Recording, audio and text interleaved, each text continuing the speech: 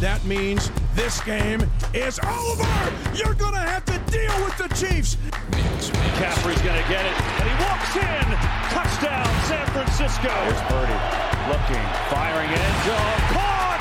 Ayuk, touchdown. And the ball came out. Ball is loose. Who's got it? 49ers recover, and there it is.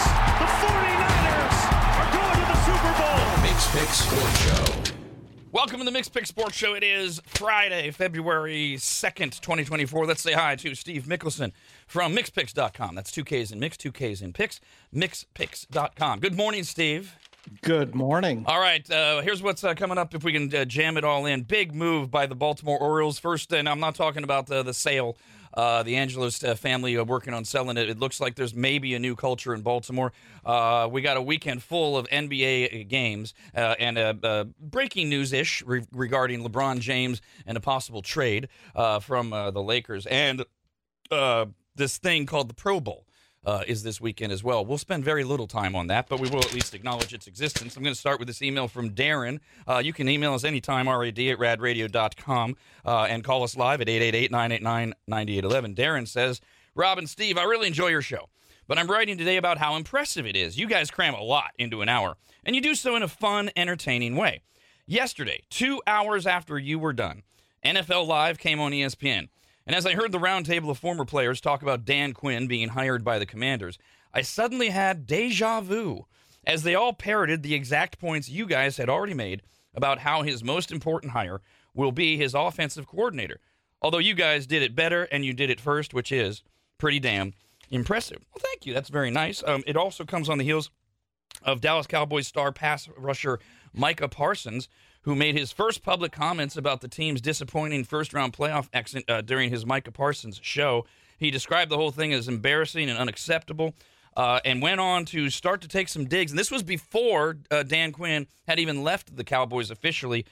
He suggested that the Cowboys' defensive coaching staff failed to put him in the best position in the game, saying that we were outperformed and out-schemed.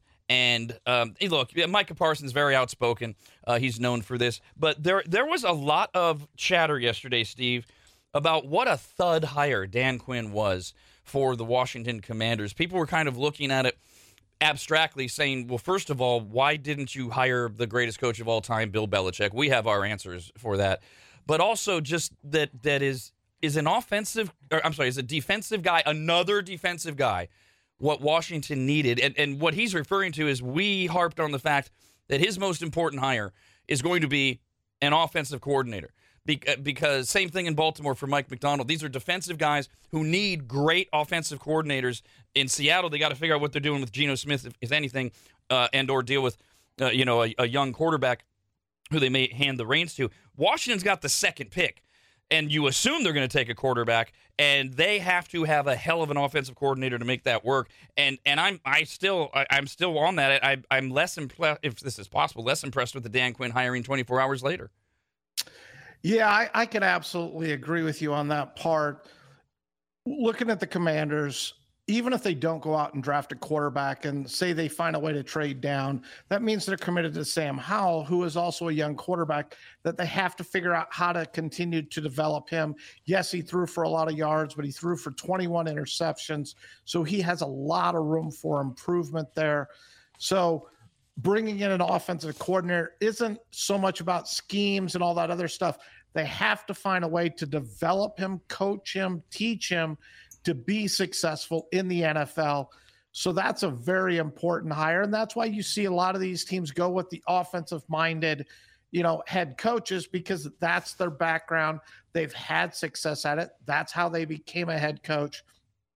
And looking at Seattle, yes, Geno Smith is either quarterback or is he not? But even if he is, it's a short-term fix. So they know they're going to have to go into the draft and get a quarterback, at which point, again, good young quarterback, they have to develop. You have to see improvement from your quarterbacks. We saw Mac Jones in New England, and the problem with Mac Jones is he was better his rookie year with the Patriots than he was his third year with the Patriots, or second year, whatever this last year was.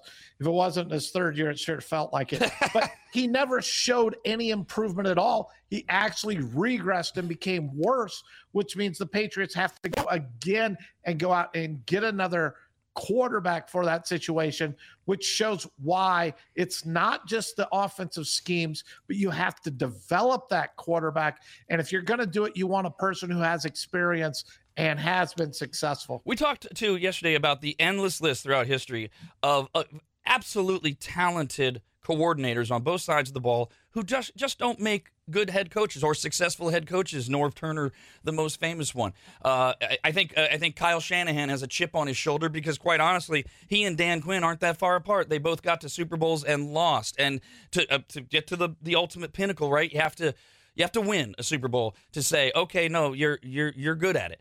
And one of the things we didn't touch on yesterday, earlier in the week, because Jerry Jones made his proclamation that the Cowboys are all in next season, like you think every team should be all in. And we kind of talked about what exactly does that mean. Well, at the time, Dan Quinn was their defensive coordinator, even though we knew he was interviewing for jobs. But we didn't talk about the effect this has on the Cowboys. Because teams right now that are losing coordinators and need to find new ones, they're late in the game. You know, there's a lot of teams who knew weeks ago, all right, we're out, and now we can start trying to find the pieces of the puzzle. And the Cowboy, Dan Quinn is a good defensive mind. He's a good defensive coordinator. I don't have a lot of faith in him as a head coach. I think he's going to go down in history in that category. But the Cowboys have yet, we got to figure out Dak's contract, the things you already covered earlier in the week, and now they've got to. How does this affect, in your mind, the Dallas Cowboys next season? Well, it would shock me if the Cowboys were caught flat-footed. We've known that Dan Quinn was interviewing for these jobs. You know, the Cowboys had to have been sitting there and looking at various things. Hopefully they have a coach sitting there on their staff that, look, if Quinn leaves, this is who we want to move up to that position. And the important part there is making sure that they are able to make that happen. The last thing you want is Dan Quinn coming in and then poaching that entire defensive coaching staff and bringing a few, the DB's coach or, the linebackers coach or a couple of coaches off that unit with him to Washington. That would really hurt the Cowboys. But I have to believe they're somewhat prepared for this. They have an idea of what direction they're going. And honestly, I would be more surprised than not if they just didn't end up promoting from within their organization to fill that position. We had a fun moment yesterday with kind of proves out, men of a certain age, I think, because it didn't hit me until 2 hours later when I was watching his press conference. We were talking about Jim Harbaugh, new head coach of the Chargers, and we had some contract details. He's going to be the second highest paid coach in the league, right behind Sean Payton, $16 million a year, 5 years. And somebody wrote in, and obviously of the same generational mindset, and said, because we were talking about, I made the point, $16 million, okay, it's not like he needs the money. He's already worth a lot. He wants to win. He wants to be the fourth guy in history to get a national championship, Super Bowl. Guy wrote in and said, hey, $16 million and I get to live in San Diego. Wouldn't that be great? And we laughed it off and kept going. And then 2 hours later, when Jim Harbaugh is singing the praises of where the Chargers are actually located, I went, oh, yeah. That's right. They're not the San Diego Chargers. They're the Los Angeles Chargers. So I wanted to acknowledge that and say, we're not idiots. I still call them the San Diego Chargers. I still call them the Redskins. I try not to, but I still do. That's how we grew up for so many decades. I wanted to ask you, Steve, because you're such an honest guy. Did you catch it and just not say anything? Or were you like me, yeah, okay, that's funny? No, I caught it, but okay. Look at Phillip Rivers. He was the quarterback with the Chargers. They moved to L.A. He lived in San Diego. He hired a driver and drove him to and from. I think they said it was a 2.5 hour drive each direction, and he would just sit in the back. He'd study film, and maybe Harbaugh's going to go that route. So I couldn't dismiss it entirely because we're already aware of a player who lived in San Diego while playing for the Los Angeles Chargers. And, maybe that's the route Harbaugh's going to go. Good. All right, good. That makes me feel better because I felt like an idiot. And I thought, you know what? I'm sure Steve caught this and he was just too nice to jump in and ruin the guy's, point. But you're right. That's a great point. And I mean, honestly, as a guy, a California born and raised guy, I lived in L.A. for a year, a lifetime ago. With everything that's happened in L.A., yeah, I'd probably do the same thing, especially, again, if I had Harbaugh money. Let's live more like in La Jolla. Just helicopter me in. I watched a good part of his press conference, and there were a couple of things that stood out. Look, he said what he's going to say. Of course, he's going to say we're going to win multiple titles. He talked about the toughness of the team, blah, blah, blah, blah. But, there were a couple of things that really hit me. First of all, there was a moment where he was talking about people will say, have a nice day. And he said, have a nice day doesn't resonate with me. And he said something like, I say make it a great day. And I just love the attitude of this guy. And I started thinking as he was talking, he really is one of the few people who has won everywhere he's gone. Stanford, San Francisco, Michigan. I mean, he wins everywhere. He turns these programs around, and you can't usually say that. I mean, there's people like Belichick did not fare well before the Patriots. I mean, I don't know. Look, I know he's a great coach, but I really took a moment to think about it, Steve, about how successful this guy has been as a coach. I think it goes to his father, Jack, if you look at it. I mean, John Harbaugh has been every bit as successful, everywhere he's been as well. I think it's family upbringing. His father was a coach. He was successful. He embedded that into his sons. That's what it's about. The good, we're going to play good, hard, physical football, but we're not going to accept, just whatever happens to us. We need to take charge of what we're doing and how we're doing this. And as you said, I could say, have a nice day, but it's the make it a nice day, which is taking that self-responsibility to ensure you are successful, not just waiting for things to happen to you. Be active, go after it yourself. Speaking of coaching and the coaching carousel, coordinators who maybe weren't the best coaches but are great coordinators, right to your hometown, Steve, your current hometown, the Raiders are hiring Arizona Cardinals coach Cliff Kingsbury as their offensive coordinator. Raiders coach Antonio Pierce has joked he wants a minimum 24 points per game out of a new offensive coordinator. Kingsbury coached the Cardinals from 2019 to 2022 and spent last fall working with USC's Caleb Williams. We don't have a full, body of work on Kingsbury, but when he got the Cardinals job, he was, the hot, young, offensive-minded coordinator. Good hire for the Raiders? I like the hire. I don't think they have anything to lose here. He does have a great offensive mind. But with any offensive coordinator and head coach, you got to get the quarterback right. Aiden O'Connell, I was glad that they gave him a lot of time to play. There was moments that he was good. But overall, I think he's more of a backup quarterback. I don't see him as a starter long-term in the NFL. So to me, the Raiders have to figure out what they're going to do at that position. We hear a lot of rumblings on Russell Wilson getting traded to the Raiders. Yeah. But look at that contract that sits there. I mean, no one's taking on that contract unless Denver's willing to eat, 80% of the money. No one's going to give up anything for Russell Wilson. And even if you cut him, Denver's on the hook, then you would look at something. But then how much is Russell Wilson looking to make? Is he then saying, look, I'm getting paid by the Broncos, so I will settle for $20 million a year? Or is he going to say, look, I've already got that money in the bank. I still want $45-50 million a year. And I just don't see anybody giving it to him at this point in his career. And that the whole genesis of that story comes out of the writing on the wall, the way the Broncos ended the season with Sean Payton basically benching Russell Wilson for the last 2 games or whatever. Because nobody says yes to this, Steve, so we'll see if you do. Do you give any chance that Payton moves forward with Russell Wilson? Because basically sports media says Russell Wilson is not going to be a Bronco next year. I don't see how they can. I think that relationship is more than fractured. I think it's entirely broken. We saw that with Russell Wilson coming out and said, look, they approached me during the bye week and told me I was going to go to the bench unless I was willing to take less money.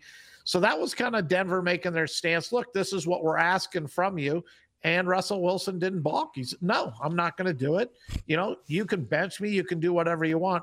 So I just don't see how they fully reestablish that relationship.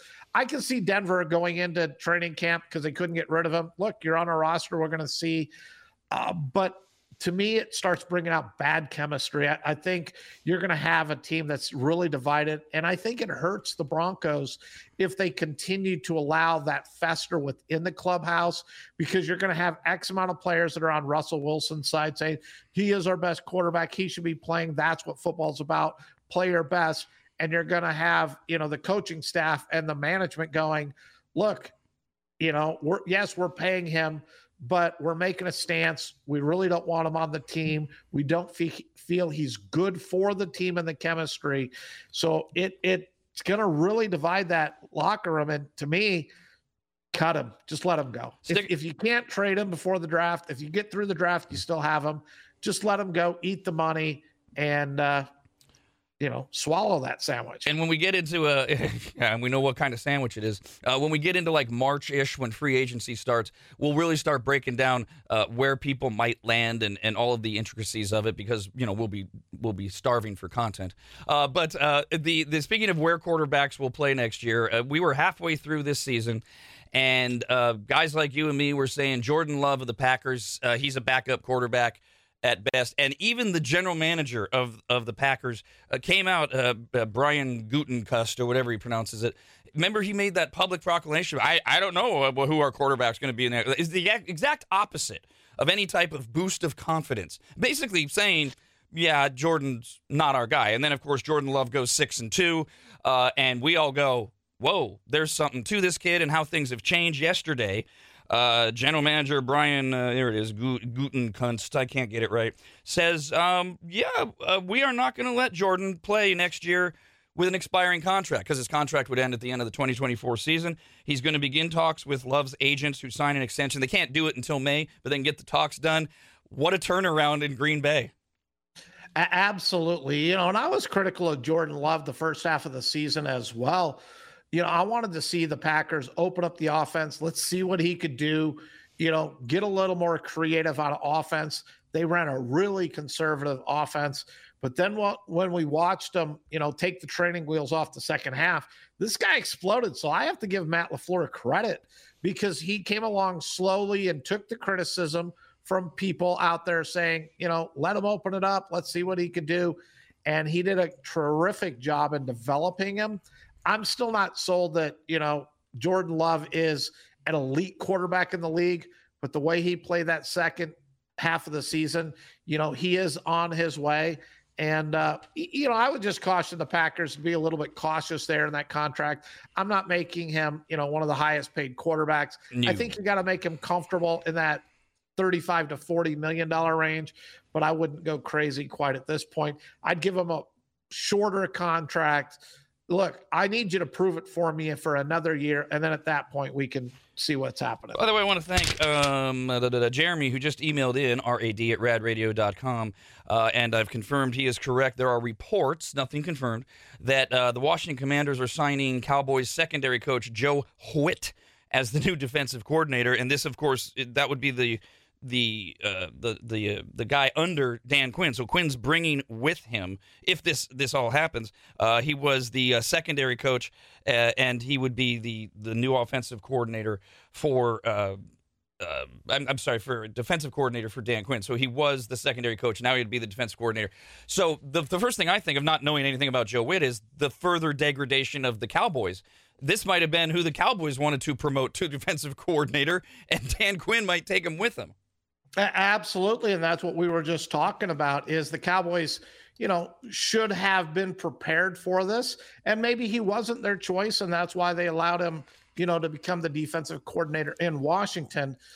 But if that's who their choice was and they allowed him to walk also, as you said, this is really hurting that Cowboys defense. And now at this point, where are you going to go? You're going to try to bring Monty Kiffin back from the dead and put him in there?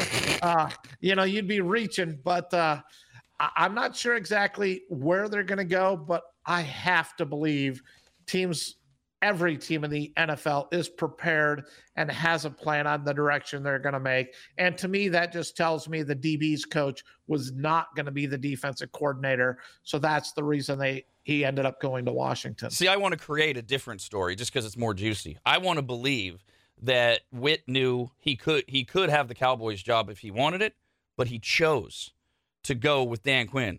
And what does that say about what's going on in Dallas? See, I want to make that the story because it's so much more juicy. I want that to come out as the truth. It absolutely is. And then you're sitting there saying that reflects on McCarthy on, look, this is his last year. I know if I go with Quinn, I should have 3 years in Washington, to get the job done. But if I stay here and McCarthy's gone at the end of the year, he's bringing in Belichick or someone like that. And then he knows he possibly is out of a job. So taking your angle is very interesting. Again, though, I just like to believe that these professional teams know what they're doing. They have their pulse on their coaching staff and their players, and they're making the best decisions for the organization. For those of you screaming, you're 25 minutes into the show and you haven't mentioned the Super Bowl. Sorry, we got a whole week next week. But we will get to this. Of course, one of the many things that's going to get talked about endlessly for the next 8 days is Brock Purdy, quarterback for the 49ers. A lot of people are impressed with Mr. Irrelevant. And there's a lot of people that say he's just a game manager. And one guy who has been banging that drum since the beginning is Cam Newton, and he is not letting up on his criticism of 49ers quarterback Brock Purdy on his podcast. Cam Newton, who has always called him a game manager, not a game changer, says that for Purdy to earn the game changer label, he has to be the best offensive player on his team, which he says he's not. Cam Newton says that would be Christian McCaffrey. I'm not going to take issue with that. Not at this moment. We've talked about this, Steve. Christian McCaffrey goes down in any way, shape, or form. The Niners change fundamentally as a team. You said at the beginning of this whole thing, hey, look, if it's got to be Sam Darnold as quarterback, as long as McCaffrey and everybody else is in there, you still believe the Niners could pull things off. That's not what I take issue with Cam Newton. He goes on to say that at best, Brock Purdy is the 10th best player on the 49ers. He didn't list who the other 9 were, or the other 8, I guess, after McCaffrey. I started to try to make a list and get into Cam's head, but I thought that was a little over the top, unfair, and maybe green with envy sort of situation. Oh, I think there's a lot of jealousy in that sense. Cam Newton had a success. He took the Panthers to the Super Bowl. He knows what it's like. I think he's just having a hard time. The fact that he's not playing in the NFL, he's sitting there. I have to believe that he believes he is a starting quarterback in the NFL right now, and he doesn't have the opportunity. He's looking at Brock Purdy saying, this guy has nowhere near the athletic ability that I have. I should be playing, not him. I'm sure he feels that he would have the 49ers in the Super Bowl as well, and they'd be even better. But the truth about it is, Brock Purdy is a really good quarterback. He's intelligent. And yes, he's a game manager in a sense, but I think he's much, much more than that. I think he's able to read defenses. He's very well educated in the game of football. He knows what he's looking at in film.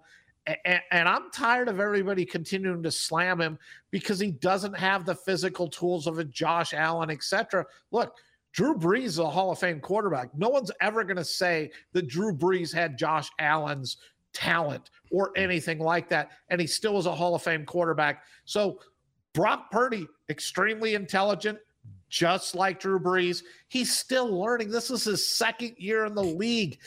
He doesn't make mistakes. He has a high completion, low interception rate.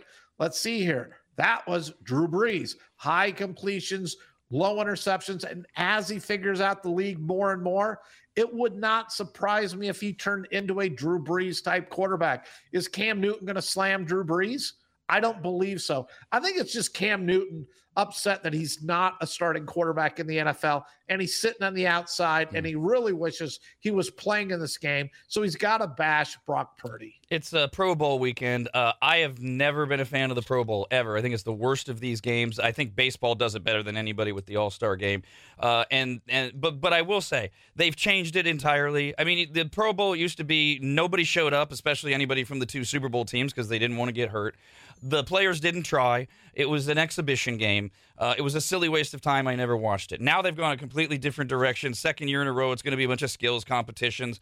They're doing tug of war, closest to the pin golf accuracy. They're going to play Madden, and they play flag football. Steve, I doubt I'll watch, but I will say I don't know what else the NFL could do other than cancel the game, and they can't cancel the game because you got to have all pro selections. I mean, that's my initial take. it's all about player safety in the NFL. What else are they going to do? In other words, I still think it's a waste of time, but I don't know what the NFL could do better. I don't think they can do anything better. It's one of those, you know, when it was in Hawaii, it was all about the family vacations to Hawaii, which is why all the players wanted to go. They really weren't going for the game. They were going for that paid vacation. You know, the skills competitions are always interesting. I will tell you that I haven't watched the football Pro Bowl in many, many, many years. Yeah. I didn't even care to watch it when I was a kid because, you know, back then the Pro Bowl was after the Super Bowl. So none of the players that played in the Super Bowl even participated because they wanted the break because they just finished. And then you take the teams that were, you know, didn't make the playoffs. They hadn't played in 6 weeks. How are they going to go out in full contact and play a football game when they haven't been practicing? They haven't been playing. You're going to ask them to pick it up with 6 weeks off. That's not fair. And again, the injury part is a huge factor. To me, I don't have a problem with the skills. Hey, let's go see what they can do. That's fine. You know, Baker Mayfield won the passing skills competition last night in the finals, but it doesn't mean anything. The only other thing they can do is cancel it, but they have to have it because there's so many contracts tied into it with bonuses for making the Pro Bowl team, making the All-Pro team, etc., that you have to have it because contracts pay bonuses on things like this. Big move in Major League Baseball. Big non-move that hasn't happened yet. A weekend full of NBA action. Kings play twice. And an update on Joel Embiid's injury after this. Mikks, Pikks, the Mikks Pikks Sports Show.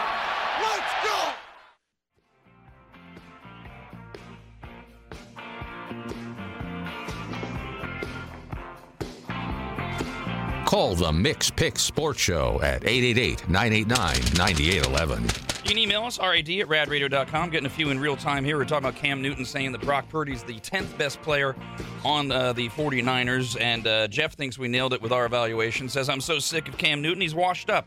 He had 2 to 3 good years. He was a run-first quarterback. He never could win with his arm. And if I'm not mistaken, he threw more interceptions than touchdowns his last 2 years in the league. You nailed it. He's jealous and trying to cut down a guy who is on the rise. Eric wrote in and said, Cam Newton may have been more physically gifted than Brock Purdy, but I'm sure Brock would dive for a fumble right in front of him in the Super Bowl. Nice reference. No doubt.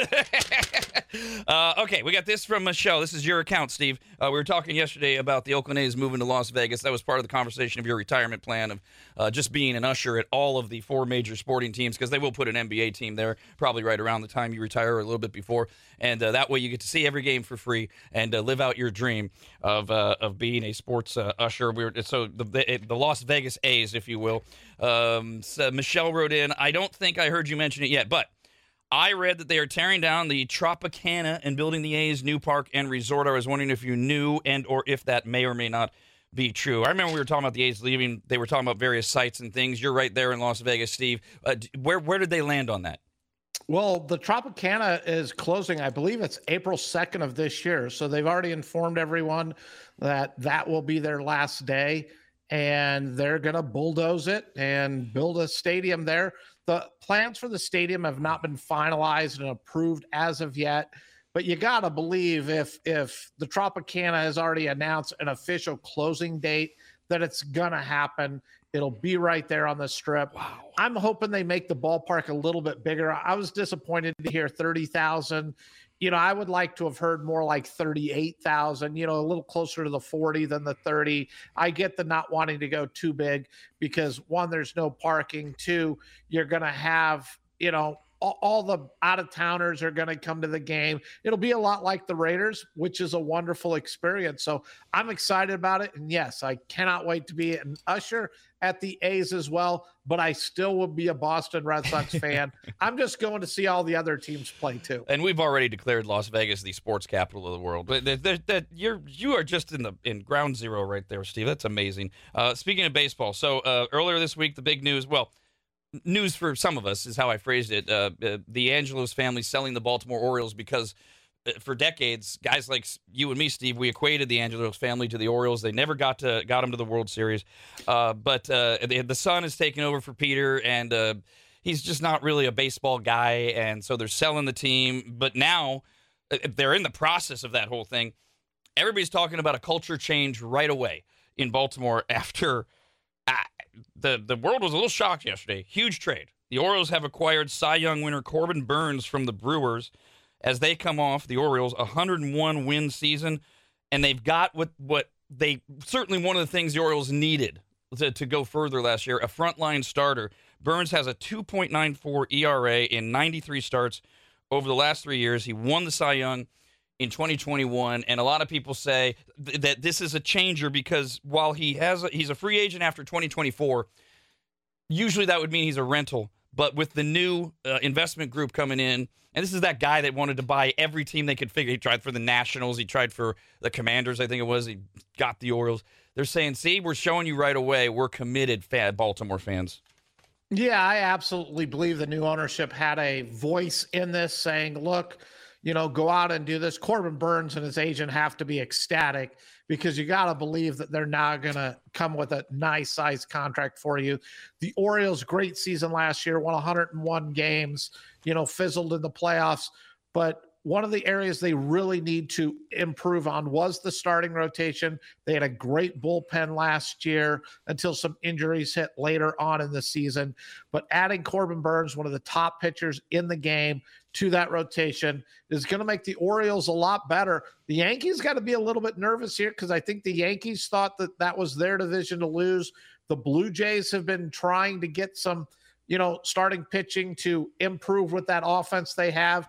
And now the Orioles, for me, though, it just spells a little bad news for the Red Sox and the Rays because I just don't see either of those teams competing with those top three teams. I'm glad you brought up the Yankees because it leads me into the other big-name pitcher who well, I mean, not the other one. I mean, the Burnes thing was a trade. Blake Snell remains unsigned. And there's been so many twists to this story, including a new one. The first thing was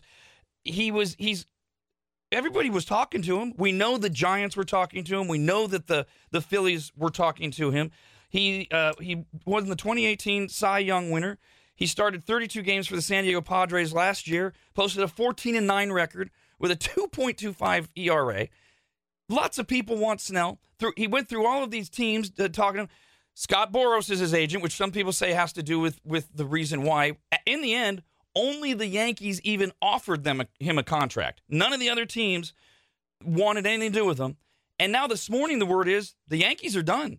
All because, according to all the reporting, Snell is asking for the world financially. And the teams, and this really says something about Major League Baseball, a league where they just gave Shohei Ohtani more money than anybody thought he was going to get given his current situation, that even the Yankees, the only team to offer him one, are now saying, forget it, screw you. I know some people are saying it's because Snell's 31, but does this story surprise you as much as it does me, or am I missing out on something? No, it doesn't surprise me at all. I will tell you that I was hoping that a team, the Red Sox would not even be in consideration for Blake Snell. I think he's been too inconsistent. Yes, we all know he can strike hitters out, but he also walks a lot of batters. He has not sat down and proven to be an elite pitcher, for every single year. He continues to be inconsistent. And I have to believe he's asking for Garrett Cole type of money. He's got to be looking for that 35 to 40 million a year. I just don't think he's worth it. It doesn't surprise me that other teams are balking at that price. I don't know what it is.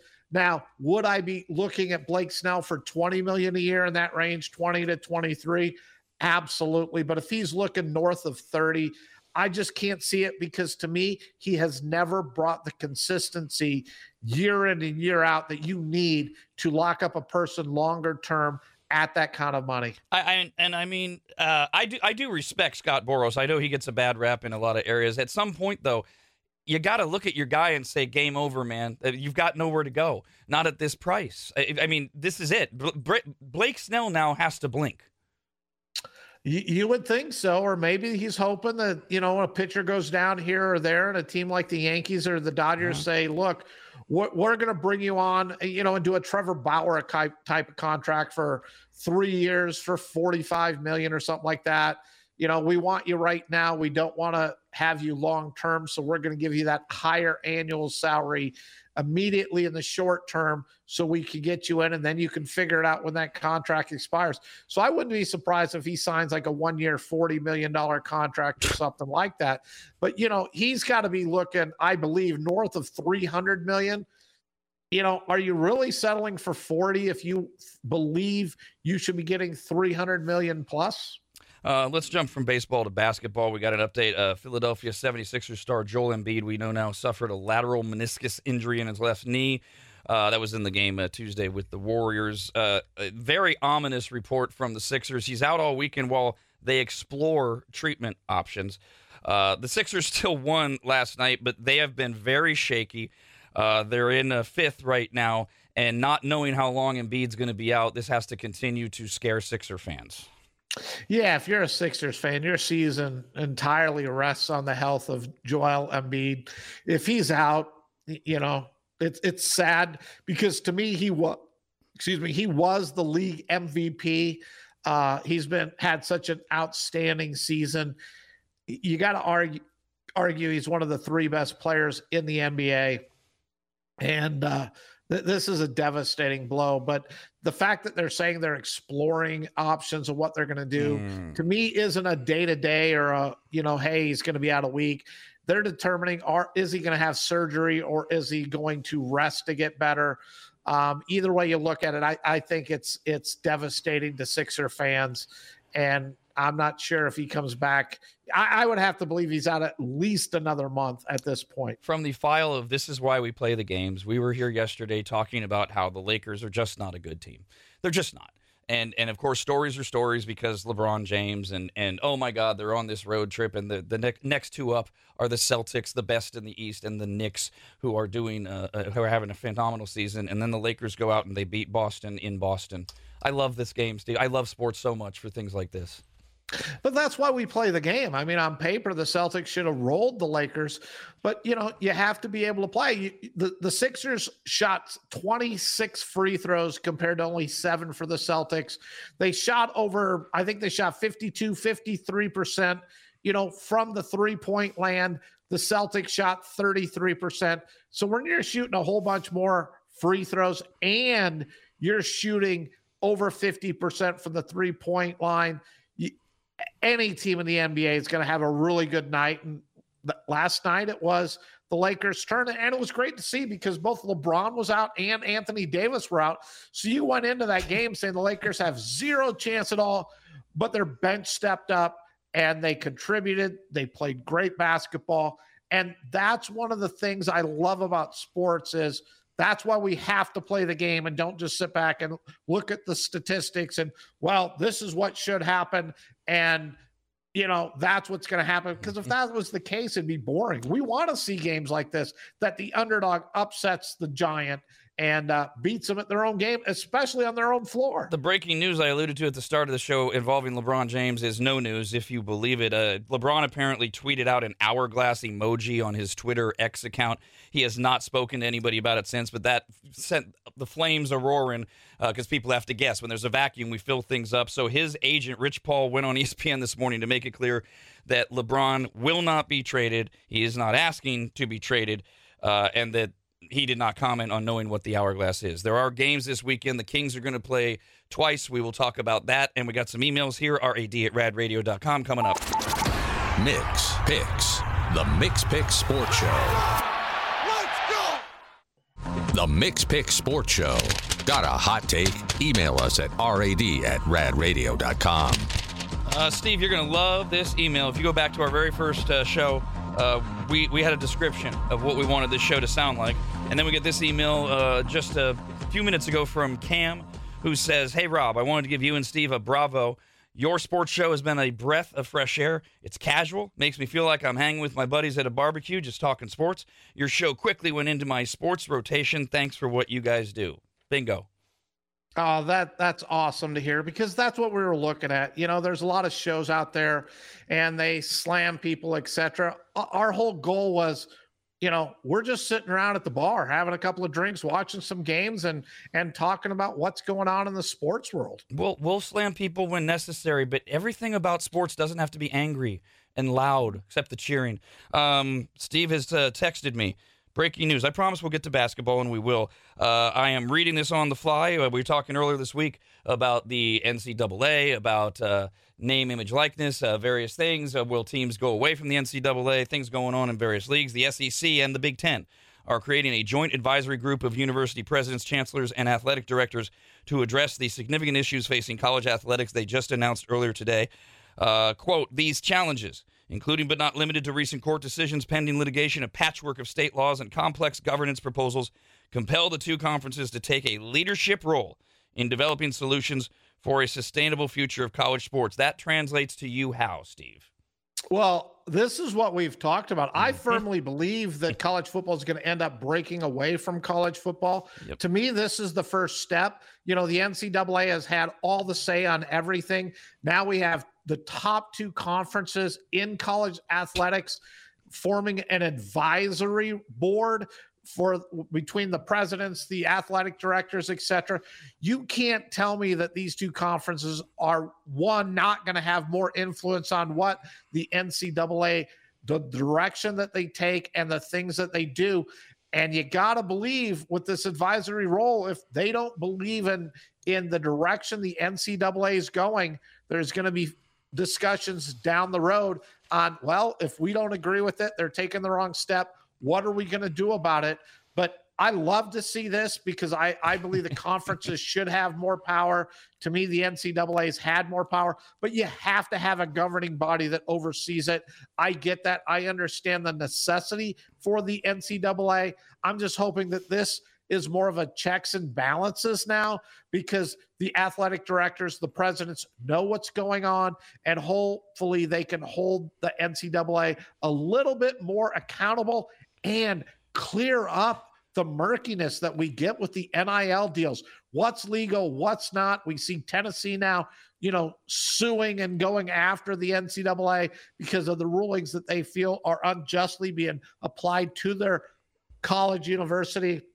So to me, this is the first step to seeing college sports, continuing to change and hopefully in the right direction. File this under the heading of what else is he going to say. SEC Commissioner Greg Sankey says that the formation of the advisory board doesn't represent a move towards a breakaway from the NCAA. Nothing to see here. His quote is, from our perspective, we have a lot that's linked to the NCAA. We want to see a healthy national organization. I think that's very much a need, but he added that pressure is mounting and conversations are needed about, quote, what might a path forward mean for college sports. And the Big Ten Commissioner, Tony Petitti, echoed the same thing. Well, of course that's not what we're doing. In the NBA, back there, Steve, the Kings play at Indiana tonight. They play tomorrow night at Chicago, continuing their road trip. Tough loss to Miami. How do you feel about the Kings over the weekend?